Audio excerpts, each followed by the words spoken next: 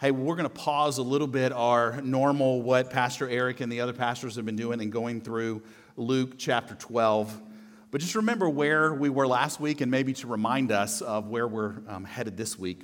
Last week, Pastor Eric took us through Luke 12, 13 to 21, and that was the parable, if you remember, about the rich man and his barns. And there was some discussion, at least, or disagreement between two brothers about their inheritance, and one not giving one what they needed. And they came to Jesus, and he talked to them about covetousness. And the one man in particular had barns that were too small for the awesome harvest he'd just come under, and he was planning on tearing down those barns and building a bigger barn so that he could store it.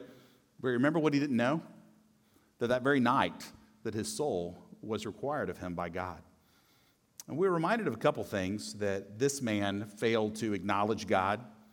He failed to live in light of eternity. He was short-sighted. He was focused on the here and now in the material world.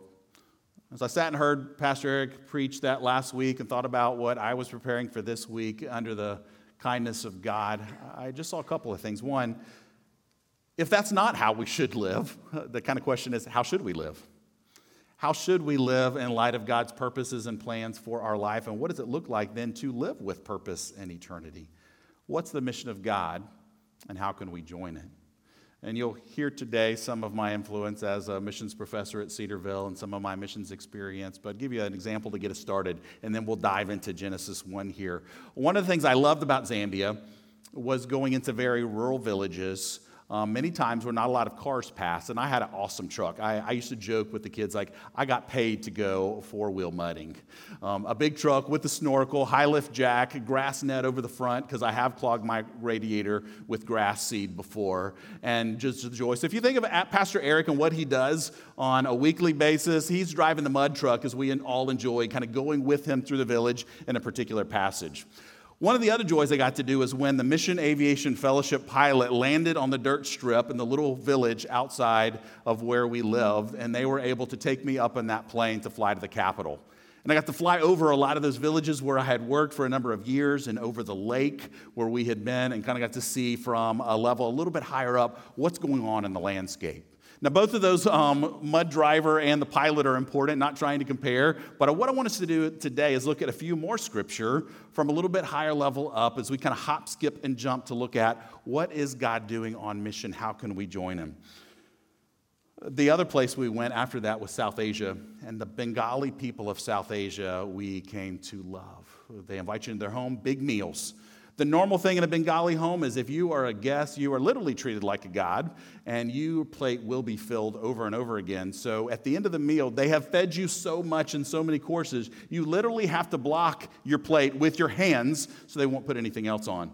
If I see you near the end of the message covering your Bibles with your hands, I'll know it is time to land that plane, and we will depart.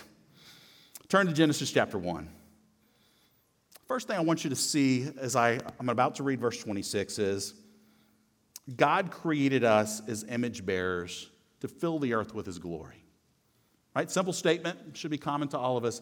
God created us as image bearers to fill the earth with his glory. This is the story of creation in Genesis 1.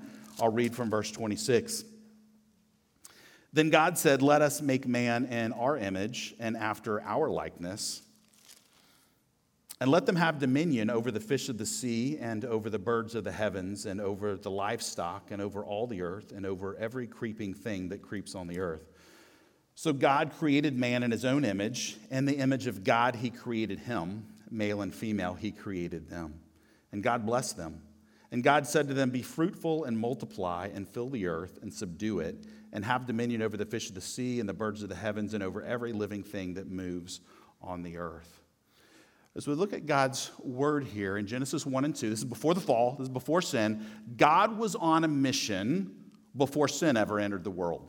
You say, what's that mission?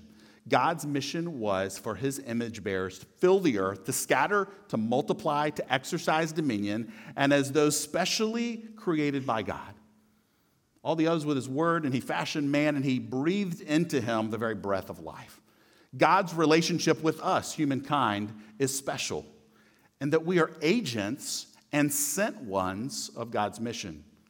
Before God sent the church, God sent Adam and Eve and all of their descendants, "Fill the earth with my glory." Genesis 3 comes, though, and it's a disaster, isn't it? There in the garden, Satan enters as the form of a serpent, and he tempts them. And what does he do? One of the first things he says is, did God really say? It's a common strategy that he uses in your life. You should recognize it, and mine as well, to undermine that God has actually spoken, that it's truly his word, that we can know what God has said or what God wants. Now, when Eve kind of clarified that for him, what was the next strategy? It was to say, actually, if you eat of that tree, God knows that you'll actually be like him. You'll be wise. You'll know good and evil. The second strategy of Satan is to say, if God has spoken, then what he's spoken is not actually best for you. Do you just recognize that right off in your own life? I recognize it in mine. I hope I'm not the only one. So chapter 3, Adam and Eve have kids. One kills the other. It doesn't get any better from there, right? It keeps getting worse and worse and worse until the days of Noah, as God looks at the humans he's created. They're not at all doing what he wants to do in spreading his glory. Instead, they have rebellious hearts, and God says, I'm going to send a flood.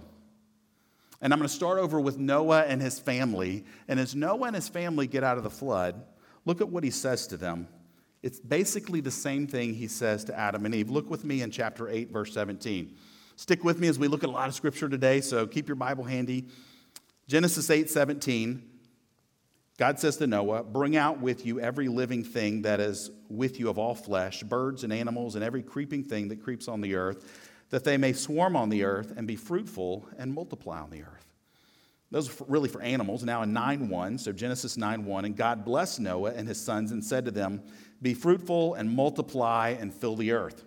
Skip down to 9:7, and you be fruitful and multiply, increase greatly on the earth and multiply on it. Then we get this whole, Noah begins to do that through chapter 9. Chapter 10 is this table of nations, this group of nations that comes kind of from the do-over, from Noah and all his family as they grow. And at the end of chapter 10, verse 32, we get it one last time. These are the clans of the sons of Noah, according to their genealogies and their nations, and from these the nations spread abroad on the earth after the flood. So if there's one word I want you to take away from this part, it's the word scatter. The scattering of God's image bearers to all over the world to fill the earth with God's glory is a common theme. In fact, I'm sure all of you, have you ever been hit by the glory hammer in the Bible? Maybe I don't know exactly what you're talking about. Have you ever noticed that over and over again, whenever God acts, it's for the sake of his name and for the purpose of his own glory? If you've not noticed that, start looking in your Bible and you will get hit by that glory hammer over and over and over and over again, because really that's what it's about. I'll whack you one time with it if you don't mind. Turn to, you can laugh, it's okay, really. Isaiah chapter 48, look there. If I'm not clear, the glory hammer is God's desire for his glory to fill the earth, and we see it over and over in Scripture. Isaiah chapter 48, verse 9. Isaiah 48, verse 9. For my name's sake, I defer my anger. For the sake of my praise, I restrain it for you, that I may not cut you off. Behold, I've refined you, but not as silver. I've tried you in the furnace of affliction for my own sake. For my own sake I do it. For how should my name be profaned? My glory I will not give to another. Our last song, the words were very similar to that there's no one else for us. There's no other that's worthy of glory. God will not share his glory. Why? There's no one else that's worthy of worship. He's the one true God. There is no other God. Nothing exists. Not one molecule, not one atom exists anywhere in the universe that God did not create. There's nothing that was pre-existed. He is over all. He is sovereign over all. He is the only one that we can worship. You know, kings and rulers and governments do this today in a way. Pastor Nick pointed this out to me early in the week. That a government, what do? They print currency, whether it be coins or maybe if you take the paper money, which no one carries anymore, out of your wallet. And what's on the face of that? You'll find the face of the prime minister or the president or whoever the ruler is. In Zambia and India where we were, it was common to walk into a school or store or anywhere else, and you would find the face or the image or the picture of whoever the ruler was. Well, we are God's image bearers, created in his image to spread the fame of his name. That's what it means to be a human. It's the purpose. So some initial questions before we move on. We're going to talk about Babel here in just a minute, but what does it look like for me, for you, for us, our church, to bring glory to God in our life? You say, well, it feels like, Josh, we're traveling at about 30,000 feet right here and really fast. How do we bring glory to God's name? We're going to answer that question a little bit. What does it look like practically to make God's name be known? Well, if creation's purpose was to scatter us for God's glory, look there back to Genesis chapter 11. Would you flip back with me? We're familiar with the story. They wanted to build a big building. God confused their languages, and they kind of went everywhere because they couldn't get along and speak the same language. There's more to it than that. Let me give you a main point, and then we'll read the scripture. Babel was our, or humanity's, direct rebellion against God's mission. Right? If his mission was scattering image bearers so that he would be known, he always wanted to be known, Babel was a direct rebellion to spreading God's glory by refusing to be scattered. Look at chapter 11, verse 1. Now the whole earth had one language and the same words. And as people migrated from the east, they found a plain in the land of Shinar, and they settled there. And they said to one another, "Come, let's make bricks and burn them thoroughly." And they had brick for stone and bitumen for mortar. Then they said, "Come, let us build ourselves a city and a tower with its name in the heavens." And here's the problem right here. "And let us make a name for ourselves, lest we be dispersed over the face of the whole earth." Notice all that glory hammer. What was that about? God's name, God's glory, God's fame. He alone is worthy. The sin at Babel was men and women who wanted to receive some of that glory, a name for themselves. Does it not sound like what Lucifer did? Lucifer, who we know as Satan, the beautiful angel who saw God receiving all the worship and thought, "I'm beautiful, I'm worthy, why don't I receive some of what God is receiving?" And he was cast out of heaven. And here, it's not only a name for themselves, but they directly disobeyed God by not being dispersed. We don't want to go. We don't want to be spread out. Look what else happens is God judges them in verse 7. So I'm in Genesis 11:7. "Come, let's go down there, confuse their language, so they may not understand one another's speech." Now you may think, is this arbitrary? Is this mean? Parents want the best, but I'll be honest, sometimes I've given some very arbitrary punishments. And so have you, so don't look at me like that. Kind of random. Kind of we want our kids to know this is not what you should be doing. So, sweep the floor, scrub the floor. It's not directly related to the rebellion, but it's just what we do. God's not like that. Why did he do this? Why did he confuse their language? Look at verse 8. "So the Lord dispersed them from there over the face of all the earth, and they left off building the city. Therefore its name was called Babel, because there the Lord confused the language of all the earth. And from there the Lord dispersed them over the face of the earth." We see that 2 times. So it wasn't random or punitive judgment. Think about this. There was a purposeful, missional reason for God's judgment. It was a kindness that by being split up and by going, they would do what God created them to do, and that was to make his name and fame known. God's judgment is ultimately for our good, for his glory. So chapter 3 to 11, you can just kind of put bookmarks in that, if you will, and just think chapter 3 to chapter 11 of the Bible is a wreck. It goes from Adam and Eve eating in the garden to a son killing one another, and then we get what happens in the days of Noah, and then we get here in Babel, and it's a wreck. Until chapter 12. Chapter 12, verses 1 to 3, is God's promise to one man, but it has a purpose for all of the nations. Look at chapter 12, verse 1 to 3. It says this, "Now the Lord said to Abram, 'Go from your country and your kindred and your father's house to the land that I will show you. And I will make of you a great nation. And I will bless you and make your name great so that you will be a blessing. I will bless those who bless you, and him who dishonors you I will curse. And in you all the families of the earth will be blessed.'" He goes on to explain this a little bit more in Genesis 15. But I want to give you 3 things, important things that God promised to Abraham. The first thing that he tells him is that you will have children like the stars of heaven and like the sand of the seashore. And we all know the problem. He's old, his wife's old, they can't have children. That's a miracle that he would have children. Who would he have? He would have Isaac, Jacob, the 12 tribes, all of Israel. The other thing he promised him was the promised land, a physical place for his descendants to grow up and live.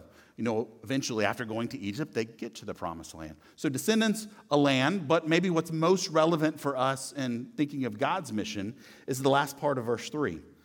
And all the families on earth shall be blessed. From creation itself and from this original covenant with Abraham and his family in Israel, God always has the nations in view. It was never just meant for one single man, one single family, one single race, one geographic region. By the way, that's how the rest of the world in the days of Canaan thought about the gods. They had their geographic area. Even when we were in India, Calcutta had Kali in particular and Durga. You would go to other parts of India, you'll find this guy has Ganesh over here or different gods over in this geographic region. God is revealed in Scripture is saying, no, it's all mine. There's nothing that's not under my purview. Think about this. Why did God choose Abraham in particular? A pop quiz here. Think in your head. Why did God choose Abraham? So just put a big red mark in your paper if you said anything like, because Abraham had faith, or because Abraham was this, or because Abraham was that. And not at all. That'd be the wrong answer. Why did God choose Abraham? It's merely out of his grace and love. Really, any reason is insufficient. He didn't look down at Abraham and say, this is a great guy. I need him on my team. He didn't go out recruiting, not giving him, what do they call these things in college football, NIL deals or whatever's going on. There's some coaches who got excited about that this week if you're following the SEC. God didn't do that. But instead, he said, I'm choosing him and I'm making this promises because I will fulfill my purposes. There's a couple things I want you to think about. Our sin, thinking of Babel, has both personal and missional consequences. Your sin's not just about you. My sin is not just about me. We are participants in God's missions as believers. They have consequences. Good news, God uses broken people in his mission, and he's going to fulfill it. God will accomplish what he has promised. He promises, he fulfills. Abraham is a beautiful example of after he makes the promise, Abraham believes him. He obeys. He believes him again. I believe it's in Genesis 22 when he says, take your son, the son of promise, go sacrifice him. What does Abraham do? He doesn't even wait till the afternoon. He gets up early the next morning and he goes. He is a beautiful example of faith.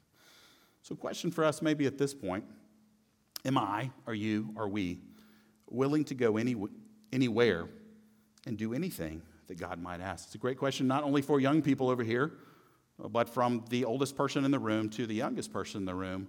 Are you willing to surrender and say, God, wherever you would send me, I'll go. My life is a blank check. I'm giving you permission to drive my desires to the destination you would have me go, both geographically and also just how I spend my life. The other question is, are we obedient right now where we are? This sermon is not a message to all of us go buy plane tickets tomorrow and be a missionary. This is not the get beat up by a missionary Sunday. It's not that at all. Have you been beat up by one before? I've seen angry missionaries. I hope not to be one this morning. But I hope to say, one, where does God want you? I assume he wants you here because this is where you are. And how do we walk out obedience and love and joy in God's mission to the nations right here, right now? Well, let's get to Psalm 67. Let's flip over there. I think I stressed out who read Scripture this morning because she read Psalm 67, and I didn't get there for a long time. But here we are. And here's the main point from this part. There was and always will be a missional purpose to God's blessing. So think about God's blessing, all that he does for us and in us. There's a missional purpose for God's blessing. Let's look at Psalm 67 here. The first verse of that I love. It says, may God be gracious to us and bless us and make his face to shine upon us. Really 3 requests there, right? So when you come into the presence of God, I would advise you not to do the following. God, give me what I deserve. Anybody want to go into God's presence and say that? You'd be a fool. I would be a fool. God, give me my wages. Like I get paid on the 15th and the last day of the month, and I usually check my account and make sure that something's hit and that Cedarville hasn't goofed something up. You probably do the same for whenever you're paid. And I probably demand my wages, if they didn't pay me for a while. Well, you don't demand wages from God because the wages of sin is death. We don't demand that. So when we come here, what is the first thing it says? May God be gracious to us. When we enter the presence of God, it's normal to be on our face and to be crying out, God, be merciful to me. Don't give me what I deserve, but give me what I don't deserve. It's a beautiful prayer. Without the grace of God and the kindness of God and the forgiveness of God, we could not be in his presence. So the next thing he says, and bless us. Recognizing that every good thing that there is, anything that we have that's a blessing, has come from the hand of God, from his kindness. You own it all. You have it all. God, would you give us of that? It's a good prayer. It's a normal prayer. We're your children. God, would you give us what we need for survival and for life's enjoyment? The third one is a beautiful one. Make his face to shine upon us. It's literally like, God, would you smile at us? Maybe it's the mom who holds her child for the first time and looks into the face of that baby. You just picture that face in your mind of that mama. 2 weeks ago when I did a wedding for some Cedarville students, and I saw the bride and groom right in front of me as I was reading the vows for them to repeat and saw them look into each other's faces. A beautiful thing. A scene that I've done a lot is we have been in many airports around the world is to look at the face of parents or kids as they see daddy getting off the plane. I've cried a lot of times with family. I'm kind of tenderhearted like that sometimes. When you see that reunite, I don't even know who they are, but just to look at that beautiful moment, or when we had served several years overseas without coming home for maybe 3 years, and to see my mama pick up one of our kids who were a little smaller at that time, what a beautiful thing. Now to think that God would smile at you, that he would smile at me. I'll be honest, if you knew everything I'd done in my life, you would probably maybe just walk out right now. And if we knew everything about your life, you probably wouldn't be too happy either. So that God knows everything that we've ever done. And he smiles on you. That's good news, isn't it? That he delights in you. It's almost too good to be true. I struggle with that. Does anybody else? And we know it's not because of us. We're inviting him, God, smile on us because he looks at us through the cross. The beautiful cross, the ugly cross, both of those things are true as the wrath of God is poured out on the Son. And he looks at us through what Christ did, and he smiles at you. Now, you would probably love it, and I would kind of love it too, if we just stopped the sermon right here and said, great, God, just bless us and keep us and smile on us and give us all this stuff. Because there's something in us as humans, and Americans in particular, that says, I just want to enjoy. I want to retire early. I want to be comfortable. I want to have security and peace. And I don't want to mess with all the brokenness in this world. And I just want to do whatever I want to do. Doesn't stop there. We better get back to the text. Look at verse 2 of Psalm 67. A little word that gives us a purpose. There's a reason that God has given you grace. There's a reason that God has blessed you and continues to bless you. There's a reason that he smiles on you. Listen to all that he says about the nations, and listen to what God wants. May God be gracious to us and bless us and make his face to shine upon us. Do you also see that it's, sorry to be nerdy, but first person plural? It's us. It's not me. You're not just praying for yourself, but it's a corporate prayer. God bless all of us. Why? That your way may be known on earth, your saving power among the nations. Let the peoples praise you, O God. Let all the peoples praise you. Let the nations be glad and sing for joy, for you judge the peoples with equity and guide the nations upon earth. Let the peoples praise you, O God. Let all the peoples praise you. The earth has yielded its increase. God, our God, shall bless us. God shall bless us. Let all the ends of the earth fear him. As you look through this verse, you may ask the question, what does God want? Would you look with me? Verse 2, God wants to be known. In order for him to be known, the message of what he has done and who he is, it has to be proclaimed. Do you see the centrality of the message of missions and what God has done? He wants to be known. Look at verse 3. He wants the peoples to praise him. It's the right response. In order for people to praise him, they need to see him, that they would see the pearl of great price, the one who alone is worthy, that they would understand who he is, what he's done. The right response is what we've done here today. We have prayed and we have bowed and we have sung and we have lifted our voices together and we're sitting together under the teaching of God's word. Why? Because he's worthy of praise. That's what God wants. God wants you to worship him. He wants the nations to worship him. Verse 4, he wants to be enjoyed. When others look at us, whether near or far, they should see there is joy in Christ.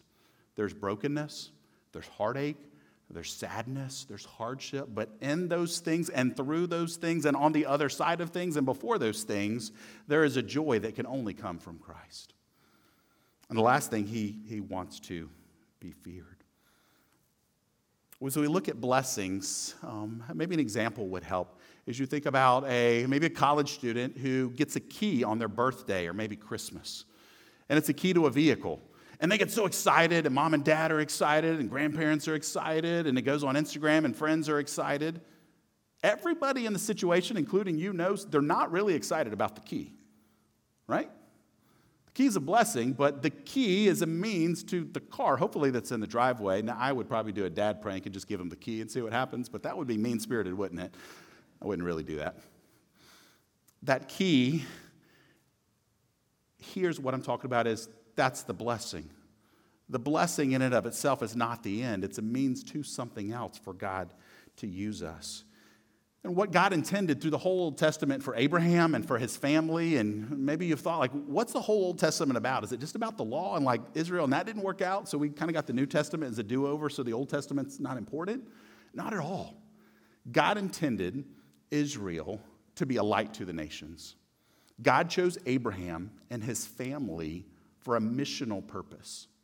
God chose you and our church and all believers around the world. Why did he save us? Not so we could escape, not so we could kind of rally outside of the world and get away from a lot of brokenness and mess that's out there, but actually so that he could then commission us as agents, so that he could send us out as ambassadors and representatives into the world. Look at it in Isaiah 42. Turn over there with me.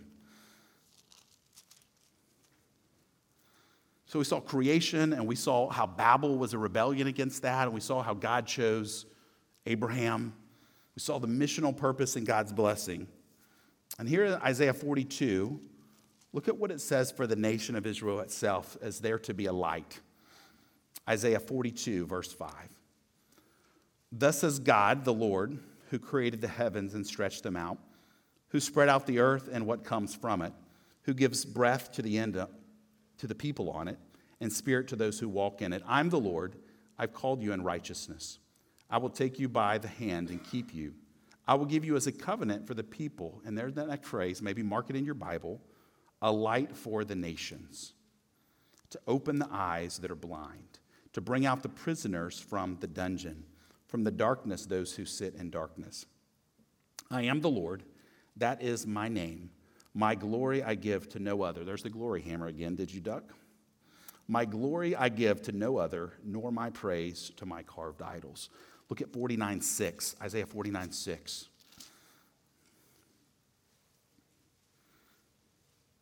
Similar idea, but he's expressing to Israel, it's not enough that you be saved alone. It was never God's intention for just an exclusive group. 49 verse 6, it is too light a thing that you should be my servant, to raise up the tribes of Jacob and to bring back the preserved of Israel. I will make you as a light for the nations, that my salvation may reach to the ends of the earth. Israel failed to be that light overall. When Jesus came, do you remember what he said? I am the light of the world. What Israel was intended to be, Jesus fulfilled that and so many other things in perfection. He was the light that was to be taken to the nations. As you think about this, a couple things I want you to remember. Missions begins with the nature and character of God. Begins with God himself. It's not something he thought up later as some kind of response to sin. It was always part of God's intention that his glory fill the earth. That mission has not changed. Our participation in that mission is maybe a new or different thing in our time now. God is really the missionary. God sees. He sees the brokenness of our world. He sees the people that you work with, the loved ones, maybe even children that you're hoping. He sees those in places around the world right now that don't have access to the gospel. He sees. So God sends. The word mission really means sending. And before he sends Israel and before he sends the church and you, he sends himself. He sent his own son to die. He sends the Holy Spirit. He sends the church. And now we are part of God's mission in the world that people might know him and worship him. So he saves us, but then he enlists us. Don't a lot of Christians have the idea, and maybe some of us did at different points in our life, that like he saves us, and aren't we glad we're safe? Like we get to sit in the dugout, or we get to be over there on the sideline on the bench, and we're kind of at a safe place. But he doesn't save you and enlist you, but actually he puts you onto the field in the action. He sends you out, he equips you, he empowers you, and he invites you, not just in international settings, but right here through the local church to make his name and fame known. So as we think about this section, let me ask you this question. How do we view our material and spiritual blessings? Maybe you'd go back and spend some time in Psalm 67 this week and think about, and this was convicting for me. I hated wrestling with this week. I've wrestled with it a lot more than you have in Psalm 67. If God answered all my personal prayers for blessing, financially, health-wise, would that actually lead to my greater faithfulness in God's mission? If the purpose of God's blessing is to participate and to make his name known and make his name great, if God answered every single one of your prayers and my prayers, would that lead to greater faithfulness and involvement in his mission? Or would it just lead to more comfort and you being more comfortable sitting on the sideline? I'm pointing the finger first at me, and then I'll encourage you to some self-evaluation as well. That's not a comfortable place to sit, is it? Anybody else there with me, or am I standing here alone in the spotlight? Shake some heads at me, maybe. How do I pray for blessing and health and protection? Why am I asking for blessing? And what have I done with the blessings he has given? Let's look at these last couple of scriptures here, and let's get into the New Testament for just a minute. We don't have much time, so turn quickly to Acts chapter 2. So we saw God's plan in creation. We saw the rebellion against that at Babel. We saw God choosing a people and a nation with a purpose for missions. And here in Acts chapter 2, we see God giving the preaching of the gospel and the power of the Holy Spirit to bring the nations together. Here in Acts chapter 2, Jesus died, he rose again, he appeared to his disciples, he ascended back to heaven, he told them, wait for the Holy Spirit. What was the purpose of sending the Holy Spirit? I'm not going to spend a lot of time there, but in Acts 1:8, God sent his Holy Spirit to empower them for witness to the nations. Why does the Holy Spirit live in you?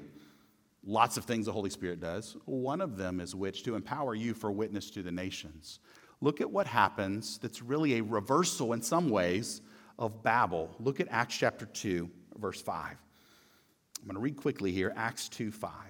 Now, there were dwelling in Jerusalem Jews, devout men from every nation under heaven. I'm in Acts 2:6 now. And at this sound, the multitude came together, and they were bewildered because each one was hearing them speak in his own language. They were amazed and astonished, saying, are not all these who are speaking Galileans? And how is it that we hear each of us in his own native language? Parthians and Medes and Elamites and residents of Mesopotamia, Judea and Cappadocia, Pontus and Asia, Phrygia and Pamphylia, Egypt and parts of Libya belonging to Cyrene, and visitors from Rome. Both Jews and proselytes, Cretans and Arabians, we hear them telling in our own tongues the mighty works of God. And all were amazed and perplexed, saying to one another, what does this mean? Peter goes on to complete this message on the day of Pentecost, and look down at verse 36 now as we see the response. Acts 2:36, let all the house of Israel therefore know for certain God has made him both Lord and Christ, this Jesus whom you crucified. When they heard this, they were cut to the heart and said to Peter and the rest of the apostles, brothers, what shall we do? Peter said to them, repent and be baptized, every one of you, in the name of Christ Jesus for the forgiveness of your sins, and you will receive the gift of the Holy Spirit. Through the Spirit-filled preaching of the gospel of Jesus, men and women are drawn to receive the gift of eternal life. Central to missions is one, God is on mission. Number two, the Holy Spirit of God is leading men and women to share that message of salvation with others. And as the message of Jesus is preached on this day and up until our day, and yes, this very day, the Holy Spirit of God is drawing people. God is working. God is moving. God is fulfilling what he said he would do. And what was his intention from creation? All the nations knowing and glorifying God. What did God do at the day of Pentecost? Is he drew at least a representative community from the whole world. Surely it wasn't every nation, but many, many nations. And it was a miracle of the Holy Spirit that allowed these men to speak in their native tongue from Galilee, and everyone else heard them in their own tongue through the power of the Holy Spirit, letting it be known that the gospel was for all of them. And they responded. And as you study the book of Acts as you go, the church was formed here in the book of Acts. At the end of Acts chapter 2, I believe it's the first church. And churches, planting churches, and missionaries being sent out by churches was the norm even until our day today. So the gospel message was preached. The sending of the church to proclaim the gospel and start churches is central to the task of missions. Many good things we can do. People around the world need eyeglasses. Without my eyeglasses, I could not read what's right in front of me today. It's a good thing to do. People around the world need health care and lots of other things. The biggest thing out of all the needs, and we don't diminish those needs, and we try to help those needs, the biggest thing that people need, the biggest problem they have is they are sinners separated from God. And the central part of our mission as God's people is to proclaim who Christ is, that he's king, and invite people to bow and to submit to that. It's the kindest thing you could do. Whether it's your neighbor, your own child, your own parents, your neighbors, anyone around us and around the world, is to let those people who don't know of Christ so that they can submit and worship him. The nations were always in view. And the very last passage I'm going to read is this beautiful picture around the throne. Would you turn over there one more time? Thanks for your patience with me. Revelation chapter 7. This is the worship around the throne of some from every tribe and tongue and nation. And we get a little glimpse into heaven here and what will happen in the end, that we see the intention and plan of God, the mission of God will be fulfilled. Revelation chapter 7, verse 9 says, I looked, and behold, a great multitude that no one could number, from every nation, all tribes and peoples and languages, standing before the throne and before the Lamb, clothed in white robes with palm branches in their hands, and crying out with a loud voice, salvation belongs to our God who sits on the throne and to the Lamb. And all the angels were standing around the throne and around the elders and the four living creatures, and they fell on their faces before the throne and worshiped God, saying, Amen. Blessing and glory and wisdom and thanksgiving and honor and power and might be to our God forever and ever. Amen. So as we think about missions, what's our motivation? Our motivation is not primarily the people who need the gospel. It is a motivation. It's a good motivation. It's not the primary motivation. Our primary motivation is the glory of God himself, that he would be worshiped and that he would be known. He alone is worthy. What's our aim? So if the motivation of our heart is worship, what's the aim? Like, what are we after? What's the goal? The goal is that those who don't know Christ might know him and worship him. How's that going to happen? Churches who are worshipers sending out those with the gospel here, regionally, and around the world so that people might hear and respond. Would you, and I'm not asking you to bow your head yet, we got 2 minutes. Would you pray for that on a regular basis? Would you look at your life and your family and our church and all that we are and all that we have is an opportunity to make Christ known? As you think about your blessings, as you look at your next paycheck, as you work out your next family budget over the next month, as you look at priorities that are there, would you look and think, God, would you bless us? And would you bless us so that we could use these blessings, not only financially, but with our lives and with our kids and our grandkids and our plans and our vacations and our travel and all that we are and all that we have until the day that you would call us home or that Christ would come again. We want to use that for your glory. That's the church we want to be as we join God in what he's doing on his mission. Would you pray with me?